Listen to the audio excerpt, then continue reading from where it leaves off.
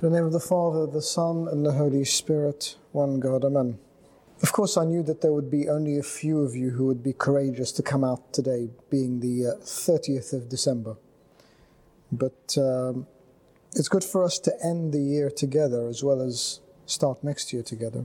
And I suppose one thing it's good for us to talk about is, what model do we take in this life to come? What do we follow? What do we do this year that might be different to last year? The first thing we need to do is, in looking at this year that has passed, we need to assess ourselves. And assess ourselves against a perfect example, against a model. Gospel of St. Matthew chapter 5 says, "Therefore you shall be perfect, just as your Father in heaven is perfect." So the first thing I need to do this year is think, how perfect was I? And of course, I realize that when we're speaking about perfection, we're speaking about relative perfection of humanity, not absolute perfection of God. But how perfect was I? How did I live my life? Life throws things at us. Life sends challenges. Life creates obstacles sometimes. And no, let's not blame life, because sometimes we create our own obstacles. But realistically, how perfect was I in my life? How Christ-like was I? How did I follow the example that was placed before me? And your answer is going to vary between, well, yes, I was, to no, I wasn't, and anything in between. And for most of us, it'll be, well, I was sometimes, but I wasn't at others. But that's the first thing we need to do. Assess where this last year went. And don't do it just to be self-condemning, because that's not helpful. Just as we say, when you're dealing with other people, that constructive criticism is helpful, but destructive criticism is a burden. Likewise with ourselves. Constructive assessment is very, very helpful. So I need to look at myself and think, okay, what did I do last year? Because the worst thing I could come out with would be, oh, it was a horrible year, I didn't do anything really well, and I feel totally disempowered, I feel defeated, and I feel like I can't do anything. But even if my assessment is, well, it was a really bad year, I got absolutely everything wrong, which is really difficult to do. Unless you make a really big effort, and it takes effort, you can't just randomly do everything wrong. You really have to put in a huge effort to get everything wrong. But even if that's the case, then, okay, what's next? Now, why do I want to know this? Why do I want to know this? I want to know this because I want to see what I may have gotten wrong and what I can then get right in this next year. Or in fact, I'll think, well, I got some things right, and I'm thankful to God for it, because God opened opportunities before me, God helped me, God supported me, God strengthened me, He empowered me, and so I was able to do good things. So what we need to do in looking at the year that's gone is, how perfect were we? How Christ-like were we? And it's very difficult to get an example of what perfection means. But if I replace it with Christ-like, it makes a lot more sense. So, was I forgiving? Was I sacrificial? Was I loving? Did I place others before me? Did I put others before me? Was I caring towards others? Did I go that extra mile? Did I go through Samaria? Did I go to the sheep gate, the paralytic? Did I go towards the lepers? Did I go out of my way? Did I wash people's feet? Because when I say be perfect, you think, well, I can't be perfect because I'm in this world. But if I say, when you test yourself against the example of our Lord Jesus Christ, how good a model was that for your life in that you followed it? That's the answer. And of course, none of us is going to say, yes, I got it right all the time. Yes, I did everything right. Yes, I was sacrificial, I was loving, I was serving, I put everything before me. Because we don't always get it right. But at least figure out what it was that we got right and what we need to get right next time. And then, what do we put before us? St. Augustine says, without God, I am but a guide to my own destruction. Without God, I'm only a guide to my own destruction. Because what example am I following? Am I following the example of worldly desires, worldly lusts, worldly ambitions, worldly greed? Or am I following the example of heavenly graciousness and love and sacrifice and forgiveness, selflessness? And I know I over-dramatize it, make it sound like two polar opposites, but in many cases, they are polar opposites. In many cases, it does come down to a choice between one and the other. And no matter how much we try to make it pretty, it is sometimes a choice between good and evil. Even if it's only slightly evil, it's still evil. And we know that and we understand it.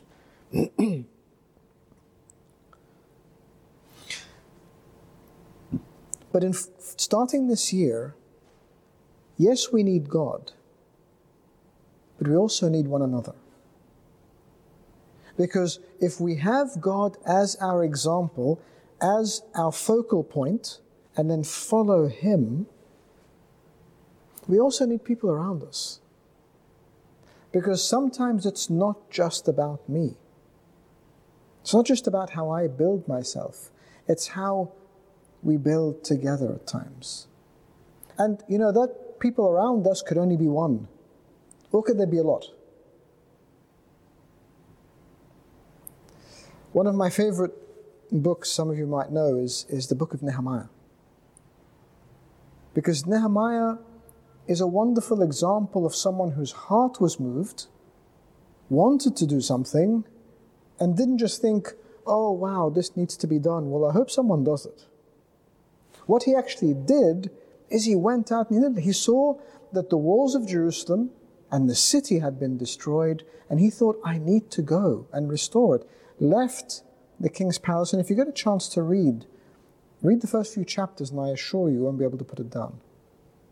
He left his role, very prominent role in the king's court, and then went and he rallied people around him, and he worked. Nehemiah 4:6 says, so we built the wall, and the entire wall was joined together up to half its height, for people had a mind to work. People work together. And when you read the model of how this happened, you get each family, each group standing at one part of the wall, they're building together. You have people with their hands on their swords just in case the enemy comes. You have people building. You have some people who are building with one hand with swords in the other. Everyone is working, from the high priest to the nobles, to the people, to everybody's working. And that's the model of what we need sometimes around us as well. So in this coming year, be guided by God. But also, try to be surrounded by the people who are going to help you. And as I said, those people may only need to be one, but at least have someone by your side.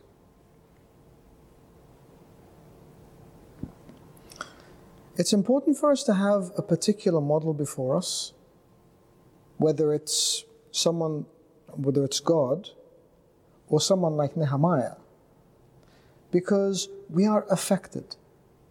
by people around us, people before us, more than we would like to actually admit sometimes. We sometimes don't like to admit it. But St. Gregory the Great said something which is very, very precise. He said, we are changed into the one we see. We are changed into the one we see. So if I'm seeing Christ before me, that's what I might change into. If I see a good example before me, that's what I might change into. And on the flip side, if I see destructive models, that's what I might change into.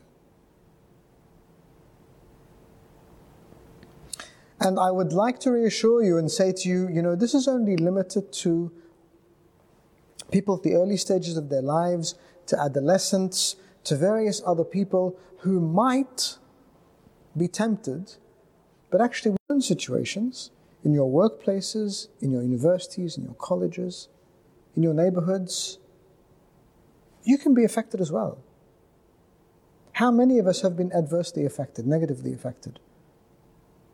But that's not the end of the road.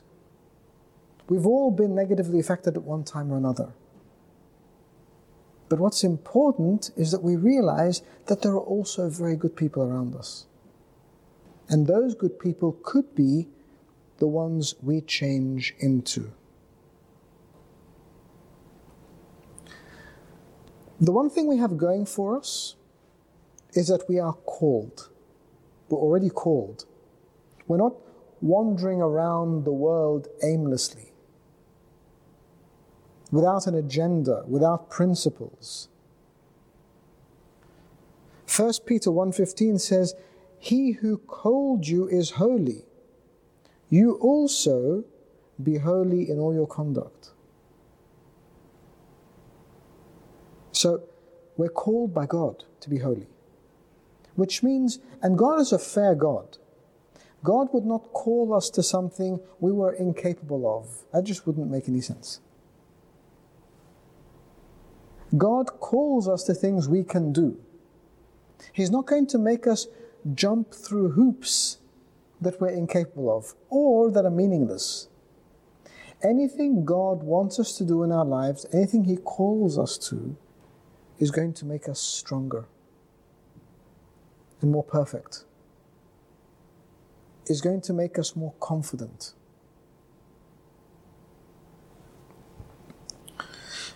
We sometimes feel that we're very alone in the world and don't realize just how many people we're surrounded by.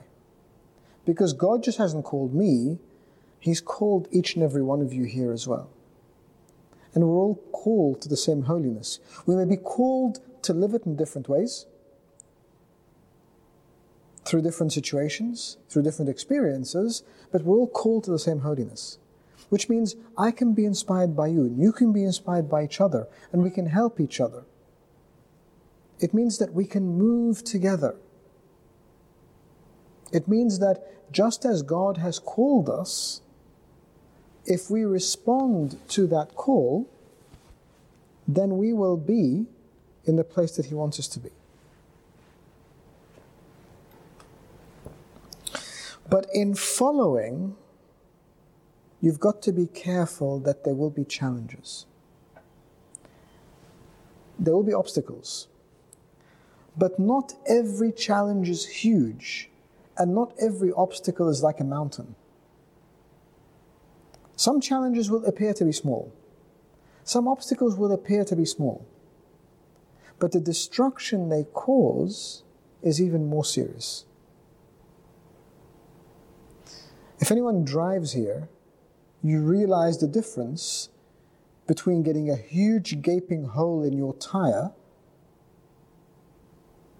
and a small, slow puncture. Right? You get a big gaping hole in your tire and you know you've got a problem, you've got to change it. You get a slow puncture and you don't know, but the whole time you're driving, you're in danger because your tire is emptying out.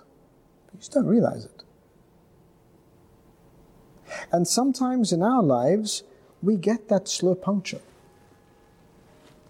And that slow puncture is much more dangerous because we just keep going. We just keep running with it. We don't realize we're being drained.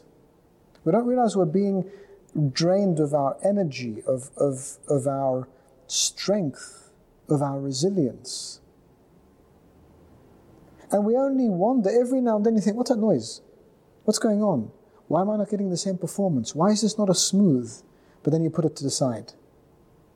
Why is my life not as smooth as it should be? Then you put it to the side. But when you get that very, very slow puncture, unless you're checking constantly, it may go completely by the side and you may never ever detect it.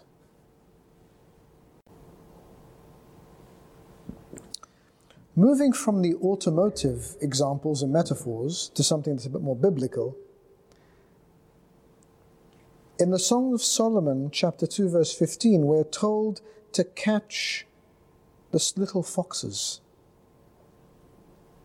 Just the little foxes. You know, the ones that can fly under the radar.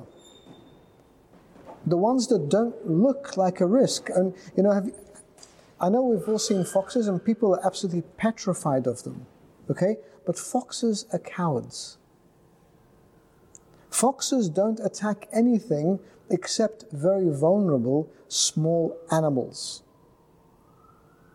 They will never attack a human being because they're cowards. But the destruction they cause is immense if you're not careful. And so we're warned here to be wary of those small foxes. So as we go into this new year again, look for the small foxes of last year and make sure they don't creep in through the hedges this year as well. The little things that we just let go. You know, a couple of days without prayer, it's all right. A couple of days without reading my Bible, it's fine. And just, a small lie here. And a small inconsistency there. And a little glance of the eye here. And, a profanity there. Small things. How's that going to change anyone's life? But those small things, when they're put together, create destruction. And it's that slow puncture. It's that slippery slope. And I think, if you think about it, if you think about your own life and your own experience, just a small example of lying or swearing. Okay? You may make a commitment to yourself, you're not going to lie, and you'll stick by it. And all it takes is a little lie at the beginning. You think, it's just a little lie. It's a white lie. How's that going to harm anyone? But then suddenly it becomes easier and easier and easier. And the little white lie that wasn't supposed to harm anyone almost becomes a way of life. All you need to do is walk through the city these days and listen to the amount of swearing going on. There's people speaking. There's really no need to swear. Nothing's happened, but it's just you throw words into the middle of a sentence just to make it more colorful. Because our sentences are black and white. Let's make them a little bit more colorful. Let's spice them up a little bit. Let's throw in a word here that actually, when you think about it, makes absolutely no sense whatsoever. In context, it doesn't make sense. In meaning, it doesn't make sense. In intention, it doesn't make sense. It just becomes part of our language. But let's say it anyway. And suddenly that small fox, that slow puncture, becomes a way of conversation.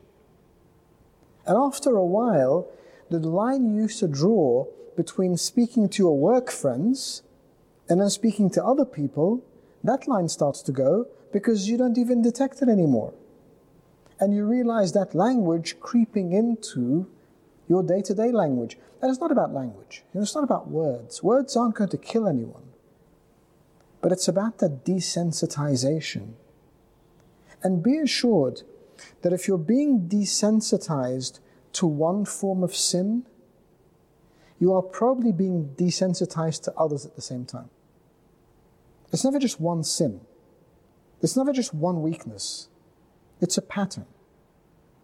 It's a pattern of making decisions. It's a pattern of making choices on a daily basis. And that pattern impacts us. It impacts us quite severely. Because St. Paul reminds us that we are not our own, that we are temples of God and the Holy Spirit abides in us. So you know what? You're absolutely fine if you want to redecorate your own home. But if you're given a wonderful palace to live in, and the owner says, here you go, you can house sit this one for me, and you decide to redesign it, knock in a wall there, knock out a wall here, repaint it here, remodel it there, that's not yours to do. Our lives are entrusted to us in that same way. We don't own ourselves. We are just granted ourselves out of God's graciousness. And so we shouldn't be changing who we are. We shouldn't be changing our hearts and our minds and our mindsets and our values. We shouldn't be remodeling our consciences. They're God's. They were created sanctified.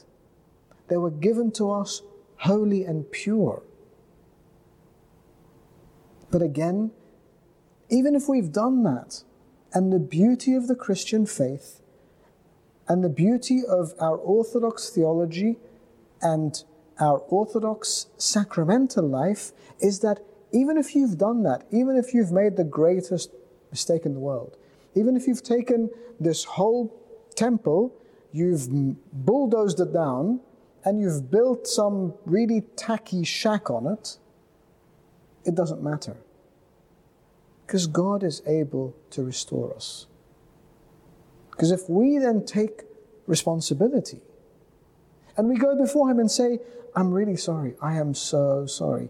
You gave me this beautiful life, you gave me this beautiful conscience, you gave me this beautiful heart, you gave me this beautiful mind, and I've corrupted them. Look at my actions of last year. Look at my actions of this morning. Look at my actions of yesterday. Look what I've done. But I'm sorry, I come before you and I want that beautiful mansion again. That was your handiwork, your design, for me. He is able to restore it. But we need to take responsibility. We need to repent from it. We need to confess it. And then we need to start fresh.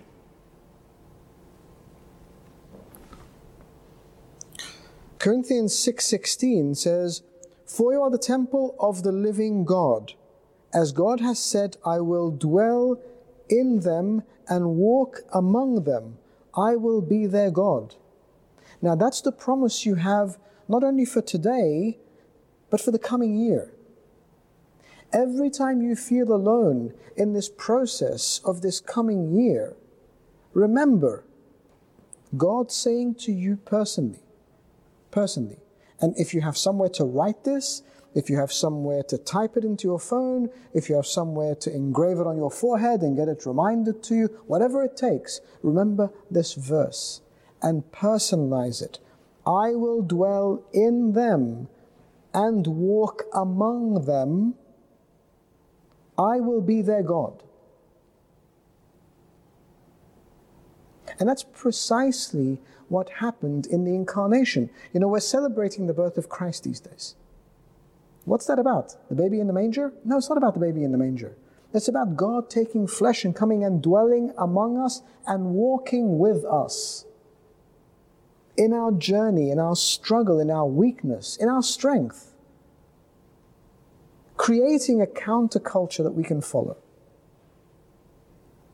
And so, as we end last year and we begin this year, let's use this verse. Let's use this verse. I will dwell in them, I will walk among them, I will be their God. But there's a condition. The condition is not because God's playing hard to get. The condition is because God respects our freedom. Because the next sentence, very short sentence, is, and they shall be my people. He can never fully be our God, from our perspective, if we're not His people. From His perspective, He's always our God. That doesn't change. He never leaves us. He never abandons us. He never throws us away, no matter how bad we've been. But from our perspective, how can I say, Lord, you are my God, if in the same breath I can't turn around and say, I'm your son, I'm your daughter? It doesn't work. I'm your creation. You made me. You fashioned me. You are responsible for me, Lord, and I love the fact that you're responsible for me. I want to be with you, and I want you to conduct my life as you wish, as you see. It goes on in that passage to say, therefore, come out from among them, come out from among the evil of this world. Do not touch what is unclean, and I will receive you. Now again, it's not about just physically touching what is unclean, but it's about leaving the unclean life behind. Don't touch the unclean. Don't play with it. Don't experiment with danger.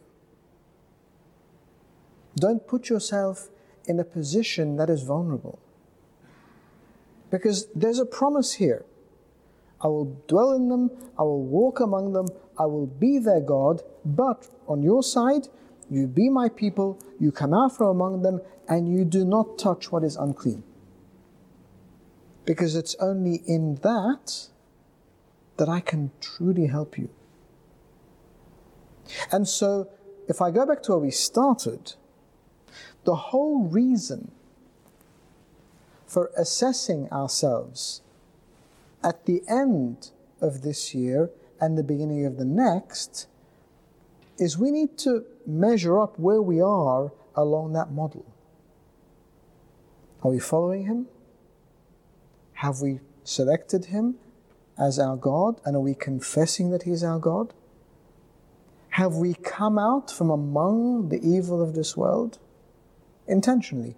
Or at least have I stretched my arm out and said, Lord, pull me out of here. I don't want to be here. And if I stretch my arm out, He will take it. And then do I say, as much as I can, to the best of my ability, as much as I can commit, Lord, I do not want to touch what is unclean. But help me. I'm yours. I am your son. I am your daughter. You are my God. You are my strength and you are my hope. And I pray that you will continue to guide me, because I want to see you and turn into you as much as I can with my human weaknesses and my human flaws. I want to become you in this world. I want to become a picture of you, an image of you. I want to be a manifestation of you, so people love you just as much as I love you. Then he goes on to say, do not touch what is unclean, and I will receive you. I will be a father to you. You shall be my sons and daughters, says the Lord Almighty. It's a promise. It's a very strong, very clear promise. This is one of the most definitive passages in Scripture. You know, sometimes people say to you, but Scripture is so airy-fairy. You just don't understand what it is. You can't make heads or tails of it. What does it actually mean? This one's very clear. This one is extremely clear. Come out from among them. Separate yourselves. Do not touch what is unclean. I will receive you. I will be a father to you. You will be my sons and daughters, says the Lord Almighty. So this year is a year that I'm sure has been greatly successful in part, sometimes a disappointment in others, That doesn't matter, because we have another year to start. I want to reassure you of something as well.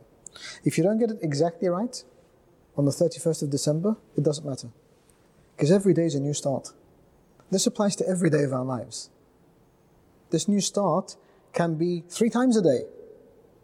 As long as we don't become careless and know that it's going to be 3 times a day. I pray that it's a blessed year for you as it ends, a blessed year for you as it starts, and that you truly can follow the Lord, become like Him, hold on to Him, say to Him, Lord, I am your son, I am your daughter, you are my God. So receive me unto you and shape my life as you will. And glory be to God forever. Amen.